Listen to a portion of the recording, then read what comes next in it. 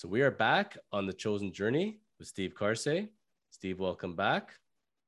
Good to be back as always. And as promised, as we finished off on the All-Star Game chapter, it is time to talk about the MLB trade deadline. This episode, we are foreshadowing into the future because as we're going to air it, the trade deadline will come and go. So we're not going to be one of those programs where we're going to try to predict who will get traded and which teams are sellers and who are buyers and etc. Let's talk about the trade deadline in general.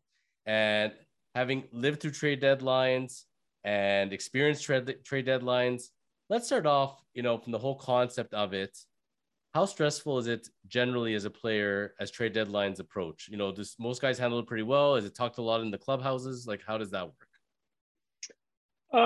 Most guys handle it pretty well. I think a lot of guys know, depending what contract they're on, if they're one of those guys who are going to be talked about switching teams, guys who are in, multi deals that have low base salaries and maybe some incentives or guys to go depending on positions.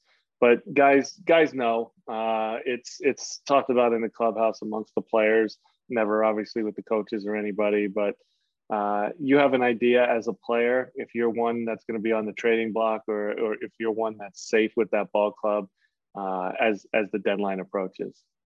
So you got to experience the trade deadline very, very early in your career, correct? I did. I got 3 years into my baseball career. I got to, understand the business side of baseball a little bit more, probably quicker than most people do at the age of 21. I knew it existed. Did I ever think I was going to get traded? No, I did not. We had a lot of talented players on our AA team that we discussed and talked about.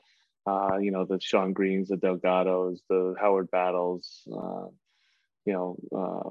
Alex Gonzalez, who was a shortstop for the Blue Jays for many years. We have plenty of guys who could have been traded, and it's just the needs of the other ball club or the asks of the other ball club when a team is looking for a premium player in return.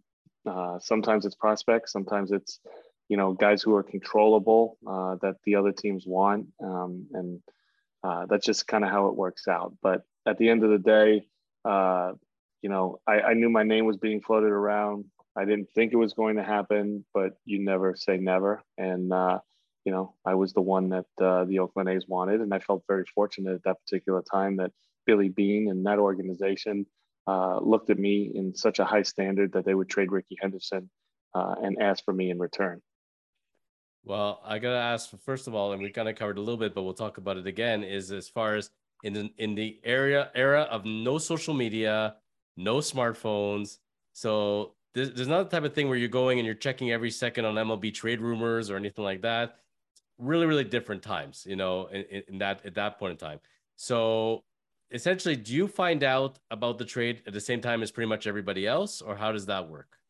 No, they're respectful. The front office will call the manager. The manager will talk to the player in most cases, and then the player talks to the manager, and that is how the transaction is kind of made. Is you're told by the manager that you're getting traded and expect that and to pack your stuff up and go. And then once the front office knows from the manager that he has told you, then they will make their calls or do what they need to do to let the media know that the trade has been made and is completed.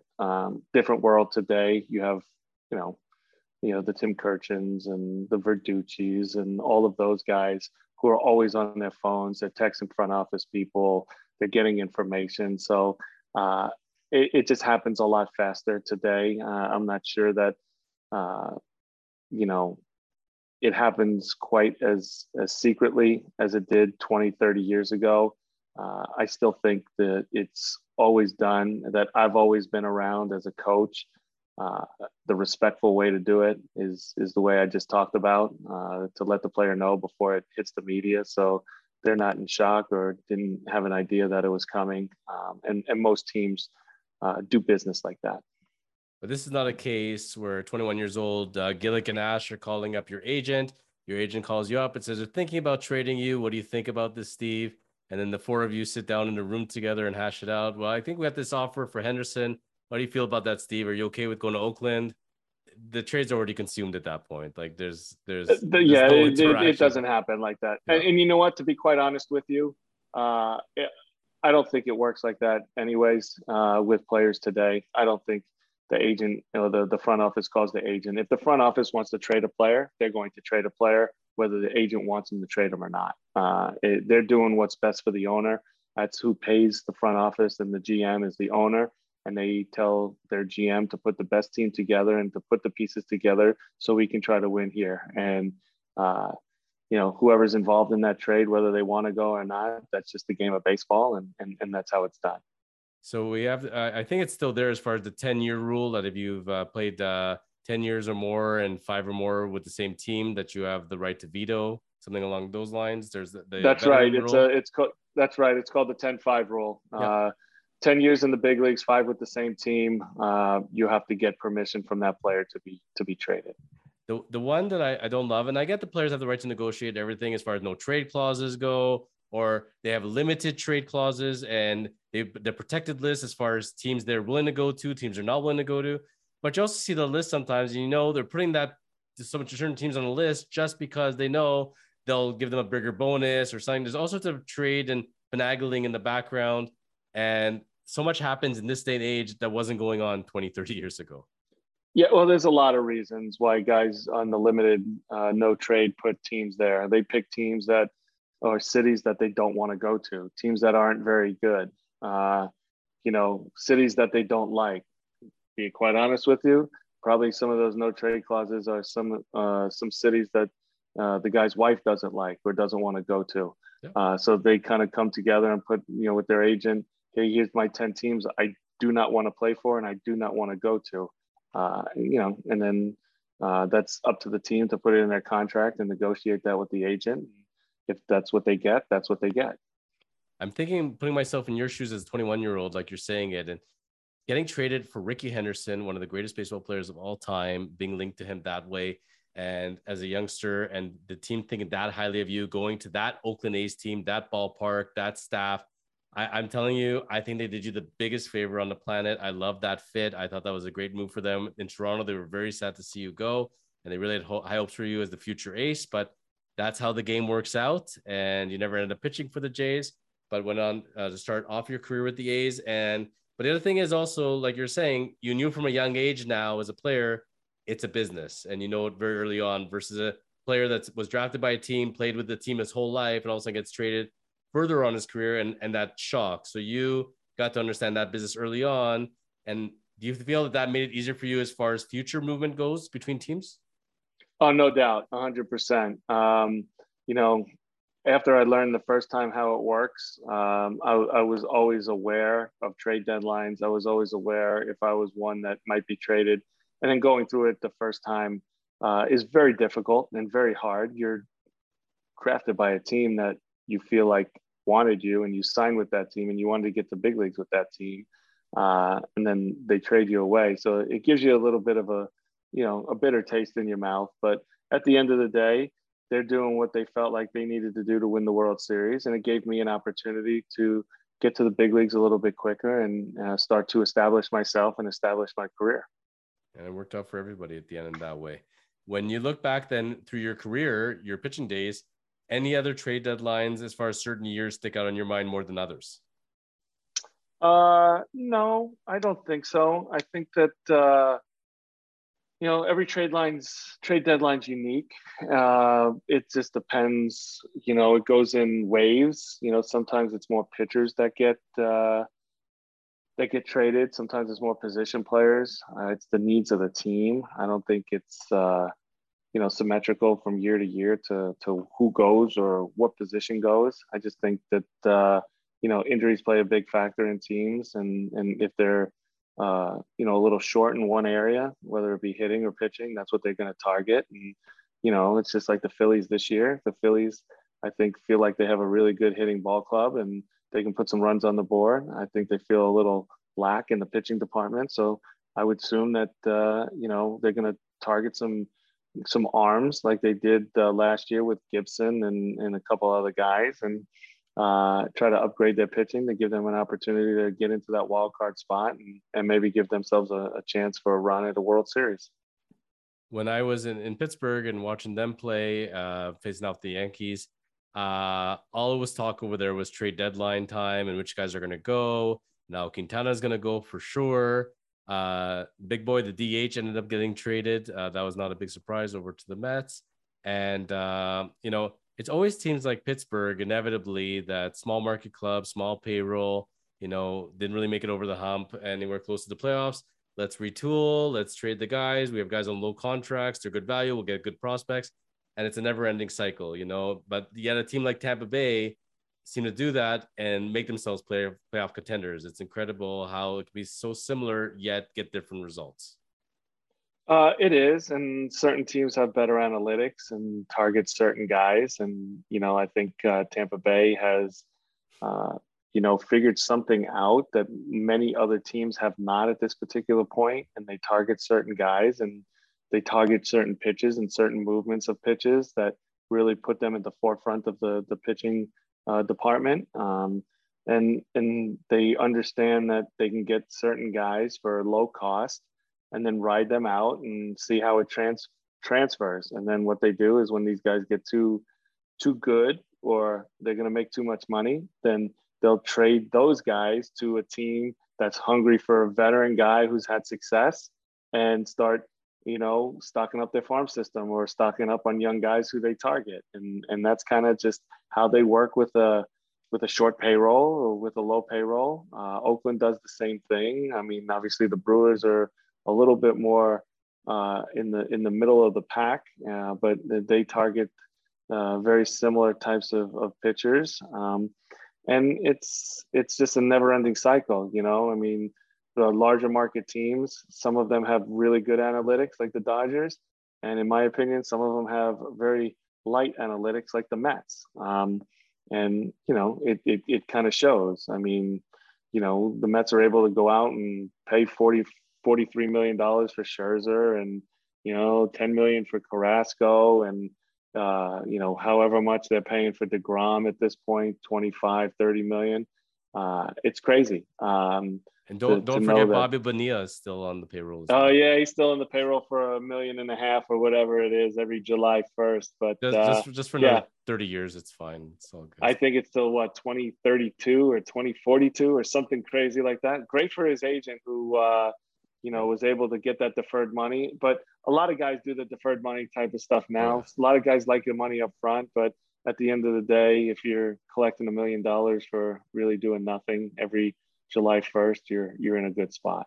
I remember Dave Steve did a similar thing with the Blue Jays back in the day, and there's certain guys that are able to do that. Also, for those watching, I don't know if it's been finished yet, but there's an auction for the Bobby Bonilla contract, which if you want to own that very famous contract, apparently you can also get on a Zoom call with Bobby. He'll send you some memorabilia. So if you're a big Bobby Bonilla fan, maybe that's for you. I'm fascinated this year by the names being thrown around because compared to many other years, it's very limited. It seems like people are really, really stuck on Juan Soto. Now they're getting obsessed with Shohei Ohtani. I do not think Ohtani's going anywhere. That's my prediction right now. I don't think they're building around him. I don't think it's going to happen. They don't need to move him. Soto, are they going to move him, not move him?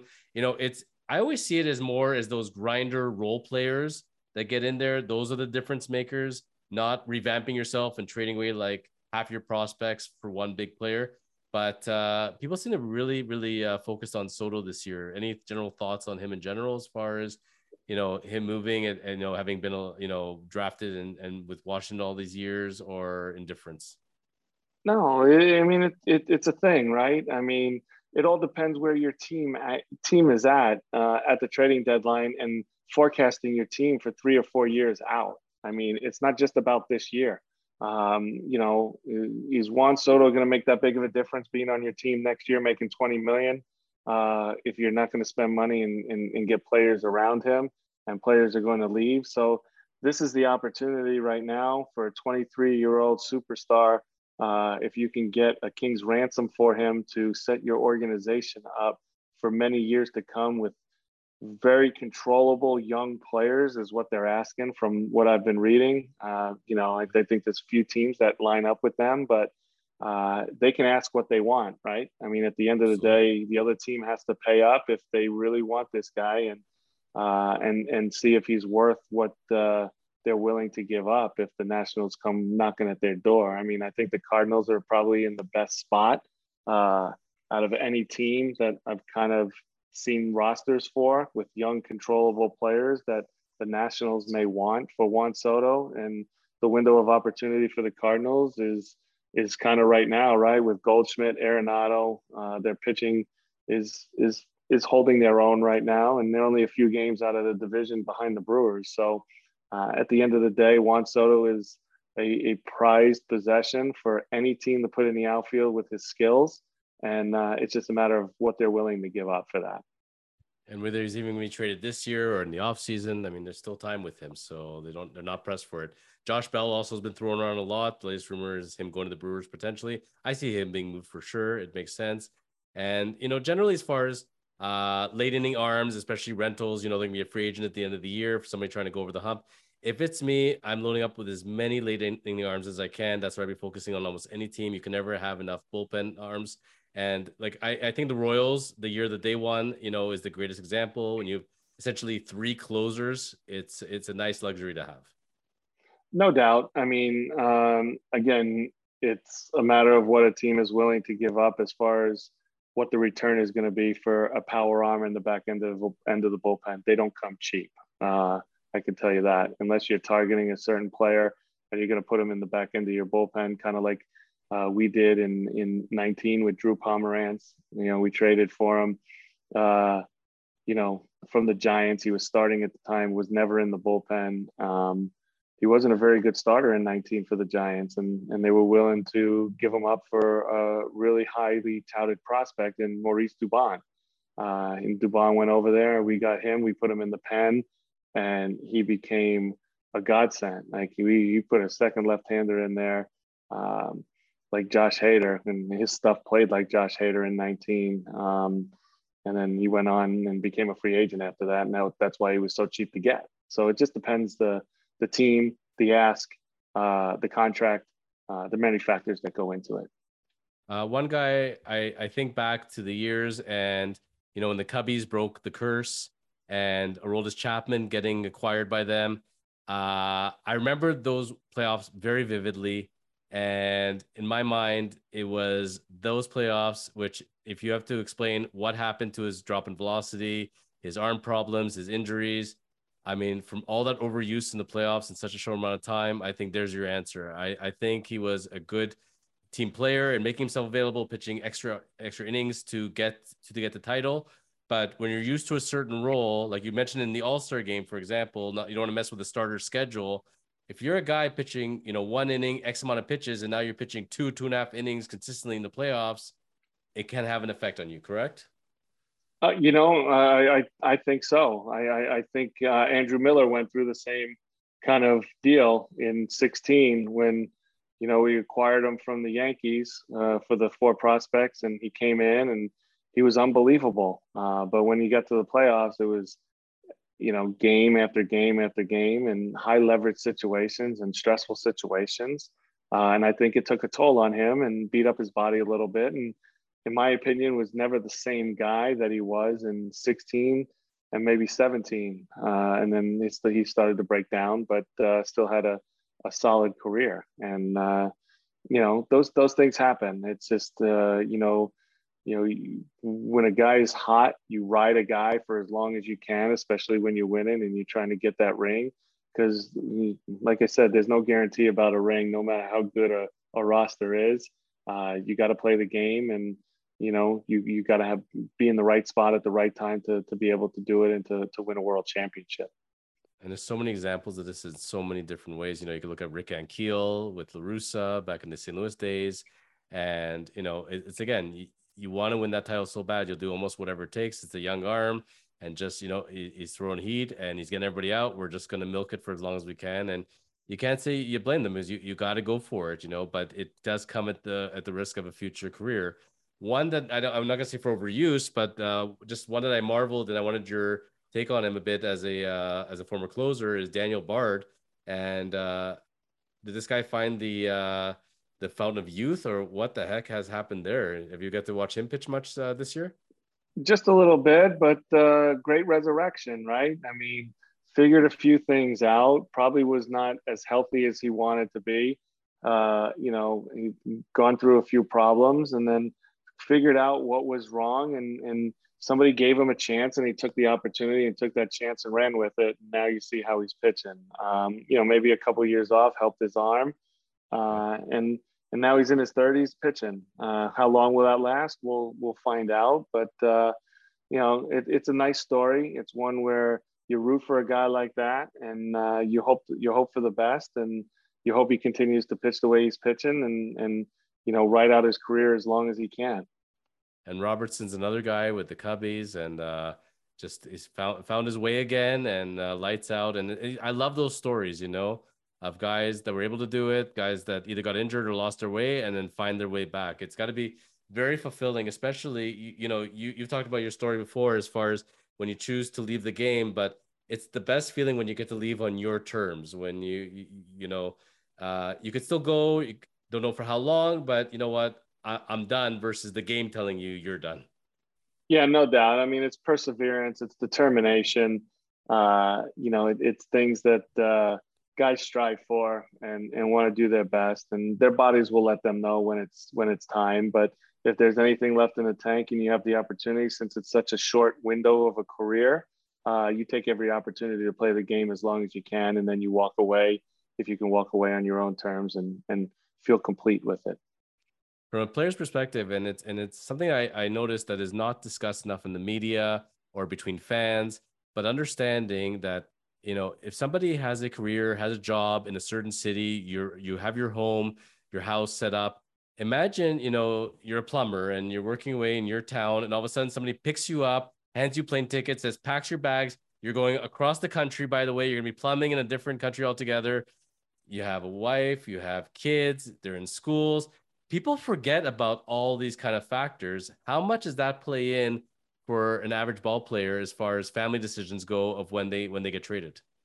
Well, it plays a lot. I mean, you have no choice if you're getting traded. You just got to tell your wife or your kids, hey, listen, we're here. You're coming with. We can rent another place here, or if you want to stay here or go back to home base, wherever that is, it's 2 more months, and we'll figure it out. But of course, it plays into it. I mean, people got to understand whether sports players in general, basketball, football, baseball, hockey, they're human too. I mean, they have families, they have kids, they have feelings. They understand that this is what comes with the job, and we have to deal with some of this. But like anybody, it's not easy sometimes. I mean, there are a lot of factors that play into how a guy's feeling, how he's performing, and they're human. So there's a human side of the game that I think people sometimes forget, and don't understand, but it's real. I would think, putting myself in the shoes of a player, people go through normal human events. They go through family deaths, they go through divorce, they go through all sorts of trauma of all sorts of kinds. And you're brought up, a lot of us, we got to toughen it up, just got to play the game, put your head down, get it done. And the mental side of sports is so big that it can affect the physical side. And I think a lot of people forget that people are human, and looking at slumps, and they're yelling at them and screaming at them, and they're thinking, why isn't he trying harder? And people, depression, anxiety, that there are people that have a hard time just getting out of bed in the morning or off the couch, and they got to go in front of a stadium of 50,000 people. It's the last place they want to be because their brain is with their trauma, and it ain't as easy thing, and then, but when a player does come out and talk about it and says, I'm asking for help, I'm dealing with personal items, mental health is a real thing, man, they get half the time they get lambasted for that, and you can't win either way. It's so sad. Yeah, it's a focus thing, right? Sometimes your focus is not on the field, and sometimes your focus is on other things going on in your life, from the human side of it. Like you said, death in the family, divorce, breaking up with your girlfriend. I mean, whatever it might be. it's real, and people need to just understand that you know baseball players are real people, basketball players are real people, and they have everyday issues just like you do. We won't get into it, but I can tell you in Toronto sports, at least I keep coming back to it just because of where we're based out of here. But a lot of stories come out because Toronto media is pretty relentless. Like they're New York light. But when you find out, for example, on a hockey team that one player slept with another player's wife and it got through into the dressing room and somebody gets traded, that can get quite messy. And we really want to avoid those kind of situations. I can't imagine being in the dressing room and dealing with that. So we won't go there, but people have to understand there's a lot of circumstances go into this stuff. So it's very often can be on a personal side as much as it's a professional one or for political reasons. And, 20, 30 years ago, you didn't hear about agents, talking about, and we've talked about it before on other episodes, but agents bringing up the fact that, oh, my player is not happy with his position or his playing time, wants to get traded. And that's never a good look, I think, when that comes out. I think we, as a player, publicly stating something like that, it's just not a good feeling. It doesn't give a good look to the person, not a good feeling for the city itself. What is that telling the next city you're going into? In my professional opinion, try to do that behind closed doors. I don't like when that's aired out. What do you think? Yeah, I mean, and it's unfortunate when things get leaked out like that, whether it's from the player side or from the team side. You try to keep it in house and behind closed doors, so you don't let the media get wind of it and get it out in the open air. But that's again part of the business, right? That's part of how teams try to rein in their players by getting it out in the media and making them look bad so they can look good, and vice versa. It's getting it out ahead of the story on the player's side that the team wants him to do a certain thing and he doesn't want to do it, so it makes the player look better. That's going to always be part of sports one way or another. And the better relationship you have with the team, I think things stay under control a little bit more.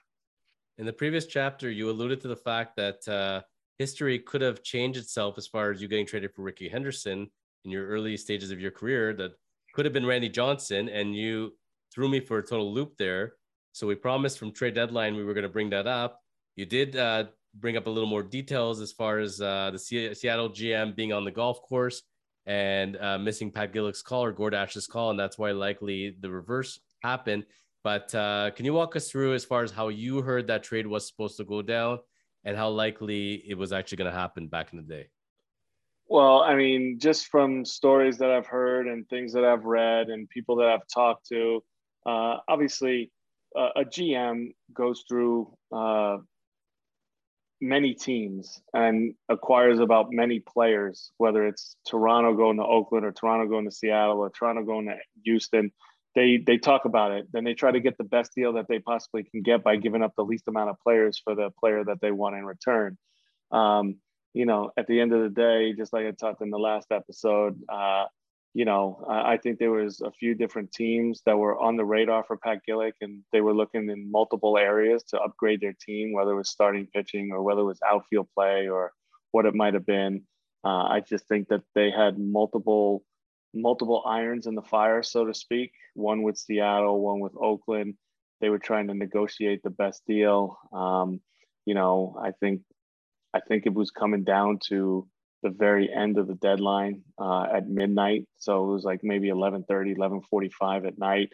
And I think Pat and Gord were trying to call the GM of the Mariners, and he wouldn't answer the phone, or he just didn't answer the phone for whatever reason.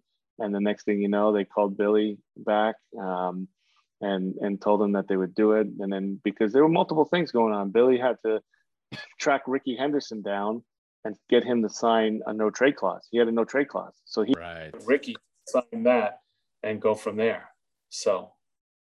And Ricky did agree to do it. And history was changed course from there when Ricky became a member of the Blue Jays, among many of his other teams that he ended up playing on. Yeah, absolutely. And I apologize if you hear me, but my earbuds had just went loose on me. So I might be just using my microphone to talk in for the rest of the episode. I've had situations where I've had to change my microphone, I had to change the camera, internet. What can go wrong goes wrong. It's funny, but your video quality has been great the whole time. Your audio, so we're good with it. No worries. Yeah. Now, as we're finishing off the trade deadline, I know you always say you're very impartial to your last team, the Brewers, that you were coaching on for 3 years. Trade deadline 2022, looking towards the playoffs here. How sick are the Brewers of the Cardinals? Are they if you think about it from that division, they would have it so locked up if not for those pesky Cardinals. How annoying are the Cardinals for the Brewers? I don't think they're annoying. I think they knew that they were going to be in a fight till the end of the season with the Cardinals. The Cardinals are always a team who has a lot of talent on their roster. They sign free agents. They spend money. Obviously, they traded for Arenado a few years back, and he's making a boatload of money. But, at the end of the day, I think that the Brewers knew that, it's always a battle for the division. It's going to come down, in my opinion, to the last 2 weeks of the season. It's going to be the head-to-head against the Cardinals. Whoever's the healthiest, whoever makes some trade deadline acquisitions, I think maybe has the advantage, whether it's a Josh Bell going to the Brewers. I think the Cardinals would have a big advantage if they did land Juan Soto without blowing up their whole roster. I mean, he's a really tough out in the middle of a lineup. Just imagine you had to go through Goldschmidt, Soto, and Arenado in the middle of the Cardinal lineup. It would be a really tough go and a tough ask to go 3 times without giving up, a few runs to that middle of the order. And Goldschmidt's having a tremendous year as it is. So he's one of those guys, when they acquired him, he was so consistent. You're thinking, okay, they paid a big price and then paid a big contract, and now we're going to see a decline. And he just keeps going. Like, he's been so consistent for them. I would say they must be so thrilled. It was a match made in heaven, and love him on the cards. I think it's worked out fantastic for both sides there, obviously. Yeah, he's a pro's pro. I mean, I think he goes about his business, on a daily basis. He understands the game. He doesn't get too high or get too low, from what it seems. I don't know him, but playing against him and watching him play for many, many years, it just seems like he's daily grind, goes about his business, and comes to the ballpark to work every day. And if he's an A+, I would say Rowdy Tellez. He was trying to work his way into Goldschmidt. Maybe he's been an A- or B+, but a very pleasant surprise for the Brewers. I hope he keeps it up. And if the Brewers were to call you up now and say, Cars, listen, we need your opinion here. I think we're a couple pieces away. Where do you think we should be looking at? Would you be saying hitting, starting, relief? What would you say for the Brewers? Add a little more depth. If you could pick one, would you? I think they need a combination of things, in my opinion. I think they need one more bat in their lineup, and I do think that they need one more power reliever at the back end to mix in with Boxberger, Williams, and Hader to get them over the hump. And I think if they go in that direction, they'll be in a really good spot. Josh Bell, Robertson, boom! I've solved your problems for you, and there you go. We're good to go. Yeah, Josh Bell might be a really good pickup. I mean, Rowdy's having a tremendous year offensively, right? Defensively, I don't know if it's a wash between those two guys or not. I don't think David Robertson is the answer, to be quite honest with you. I think he wouldn't be traded to the Brewers unless the Brewers gave up something to the Cubbies being in division. A lot of teams don't like to trade in division their players, especially sending young guys back to another team where they can hurt them for years to come. So that might be just a tough go. That's where it's funny because in my mind as a fan sitting back and thinking about it, if I'm the Cubbies at this point, I think the division is almost irrelevant, it feels to me, because I'm so far behind. I just want to acquire as many prospects as I can. But I can see it from the Brewers' point of view that they don't want to see that guy now for the next 10 years. But again, if that's the only arm available, they may not have a choice. Look, even the Yankees and Mets have traded in the past. So true, but I don't know if it's been high profile players, right? Guys, like I'm just throwing a name out there. I don't know anything besides what I'm telling you right now, but say you traded a Keston Ura for a Robertson, and then Keston came back for the next 5 years and just beat you up game after game. It's not a good look, and that's why I think teams within divisions have a hard time. It's just like Soto.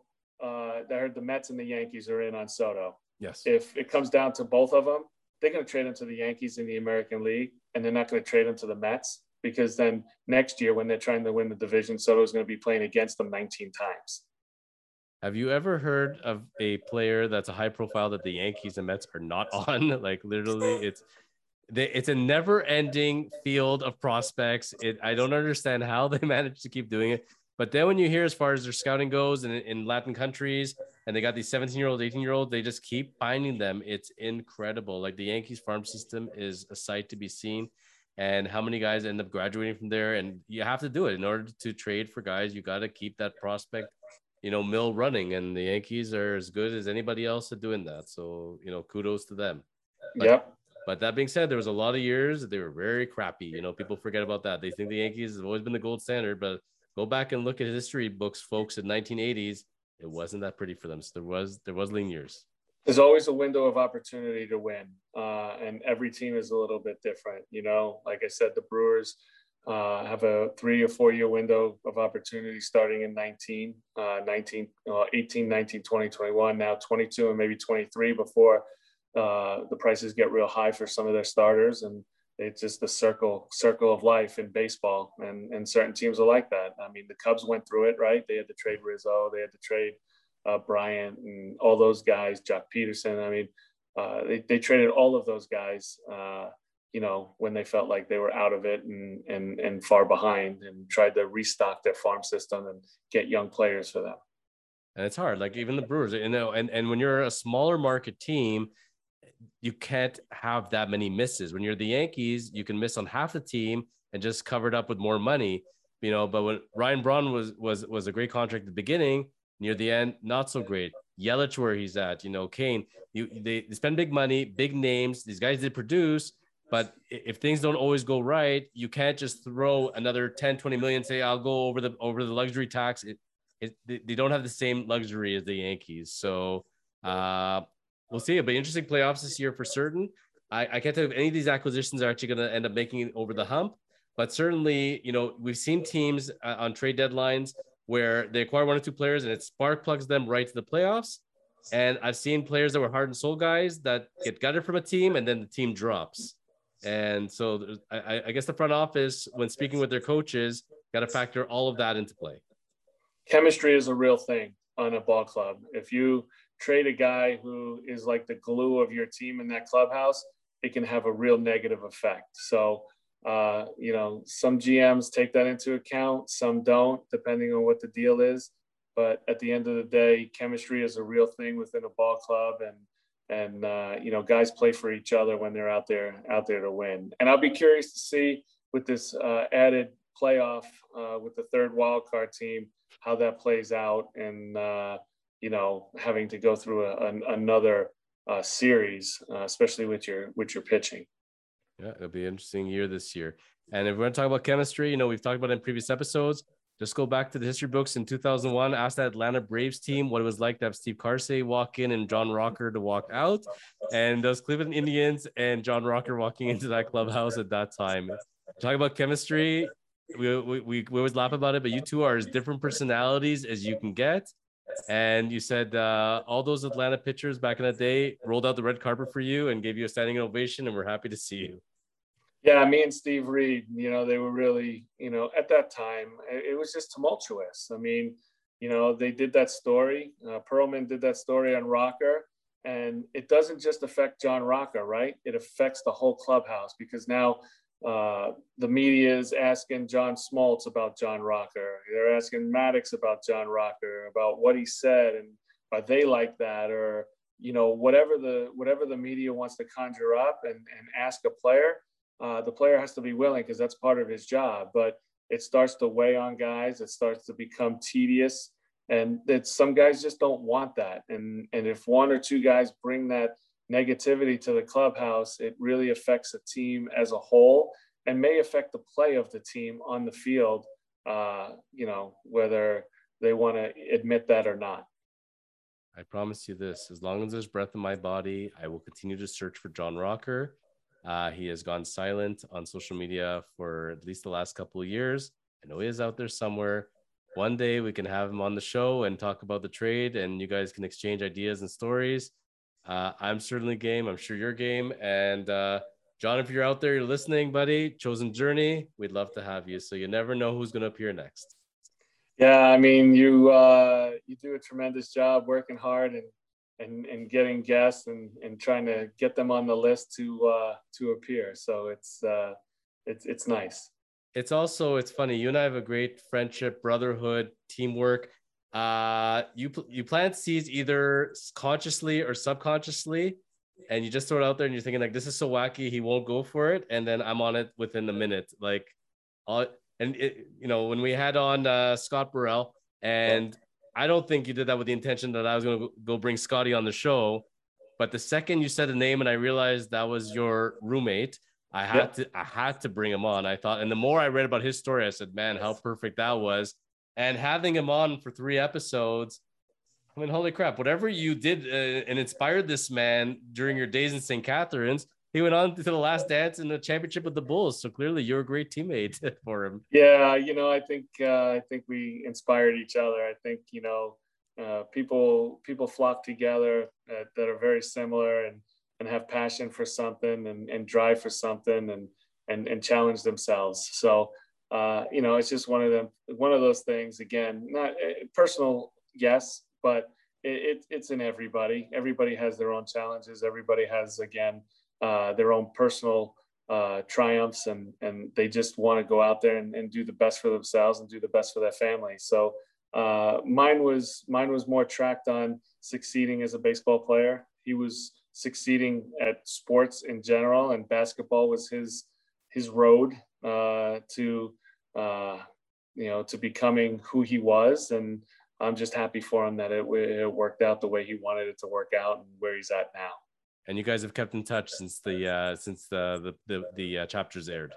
Yeah, we've texted a few times back and forth just to check in and see how he's going. And it's again nice to hear from him. And I don't want to take up too much of his time, so it's just a random text here or there about something that I read or see that involves him or involves basketball.